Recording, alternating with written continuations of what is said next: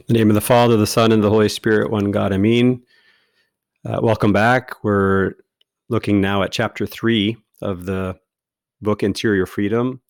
And in this chapter, Father Jacques Philippe talks about the very important theme of the dynamism of faith, hope, and love. And as you remember in our introduction, we spoke about the centrality of these virtues of faith, hope, and love as being really the cornerstone foundation of the interior freedom that he speaks about throughout the book. And so just taking a look at one of the quotes from Father Jacques Philippe in one of his other works, a book titled Fire and Light, he says regarding these three virtues, faith frees us from doubt, error, lies, blindness, and nonsense. Hope frees us from fear, discouragement, worry, and guilt. And love frees us from egoism, avarice, turning in on ourselves, and a narrow, meaningless life without value or fruitfulness. So a very beautiful quote, and so much there that can be unpacked and reflected on. But again, this quote is not from Interior Freedom, but from one of his other books.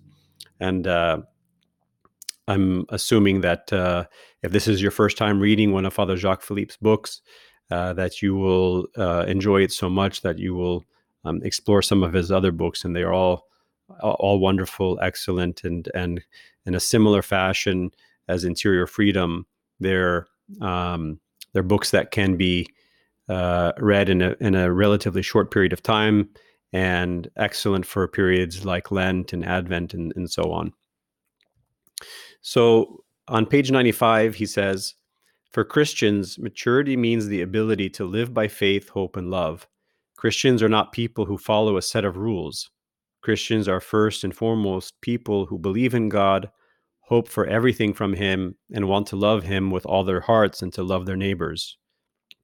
The commandments, prayer, the sacraments, and all the graces that come from God, including the loftiest mystical experiences, have just one purpose: to increase our faith, hope, and love. I think this point is extremely important when we think about the spiritual life and simplifying the spiritual life.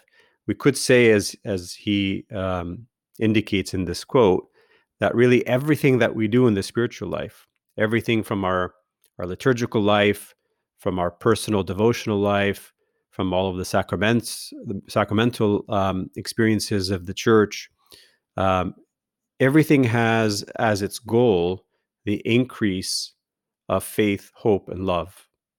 And as we'll see in these quotes here, that faith and hope and love are the three great virtues by which we live now, but two of them are provisional. On page 103, he says, the Holy Spirit's aim in our life is to awaken the theological virtues of faith, hope, and charity in us and make them grow. All the other charisms, gifts, or operations of grace are only means he uses to increase faith, hope, and love. In the Western tradition, the virtues of faith, hope, and love are called the theological virtues. And theological here meaning that they have as their object God. And that differentiates them from other virtues, which are good even at a human level. One could speak about, for example, the virtues of fortitude or prudence or justice. And these have value in our relationships with others and our relationship in the world. But faith, hope, and love, in terms of the object being God, really only have a sort of divine goal. And don't relate to earthly virtues, but they are heavenly virtues. So he goes on to say that faith and hope are provisional. They exist only for this earth and will pass away. In heaven, faith will be replaced by sight and hope by possession. Only love will never pass away. It will never be replaced by anything else because it is the goal of all. On this earth, love is the fullest participation in the life of heaven, and faith and hope exist for its sake. So there are many beautiful meditations on these three virtues. You could think of faith and hope as being the wings of love. or you could think of a tree in terms of its roots and its trunk and its branches. And all of these are wonderful ways of thinking about the importance of these three great virtues of faith, hope, and love in the Christian life. But again, I would say that, one way of looking at the spiritual life is to think in terms of how everything that we do has as its goal and its end in this life to increase our faith, our hope, and our love for God, and ultimately also our love for our neighbor. And that love is that which will remain throughout all eternity. And he relates faith and hope and love also with the dynamism of sin.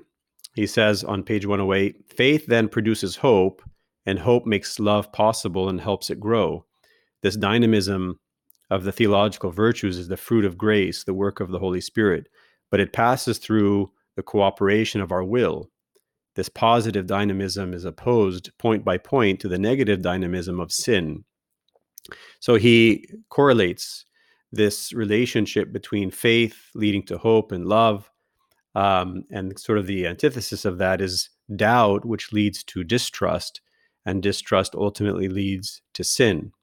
We see that in the garden, that the serpent, the devil, sows distrust in Adam and Eve, and suggesting that somehow God is holding back something good for them, that somehow God is deceiving them, or that God is again, withholding something that rightfully should be theirs. And so he begins by instilling distrust. And that's always, again, at the root of sin, is this distrust. And one example that we can take from another one of Father Jacques Philippe's books called The Eight Doors of the Kingdom. It's a book that explores the Beatitudes in the Sermon on the Mount. Again, another wonderful book of Father Jacques Philippe. And he gives this example of forgiveness and how forgiveness is ultimately related to the sin of unforgiveness is ultimately related to a lack of faith. So he says, if we have faith and hope that whatever the evil, God can make a still greater good of it, that wounds inflicted by the actions of another will not only be healed one day, but will become a source of life and happiness far exceeding the evil that was done, forgiving will be easier. No longer do we have grounds for holding grudges against those who have wronged us, if faith and hope testify that God will give us some greater good than the evil we have suffered. So here it's very important because he roots the power of forgiveness not in some psychological, characteristic or hope of having sort of peace of mind and a sort of detachment from the person who's hurt us, but it's rooted in faith. It's rooted in this theological virtue of faith, that we forgive because we believe in God, who by calling us to forgive will bring about a greater good from the evil that was done to us. And so we can let go, we can forgive, and we can even with time forget, because faith instructs us so, and faith gives us the strength to do so. So we see this beautiful correlation between faith, hope, and love, and sin. So again, another brief reflection on this chapter, and looking forward to being with you in chapter 4. Glory be to the Father, to the Son, to the Holy Spirit, both now and ever, to the ages of ages. Amen.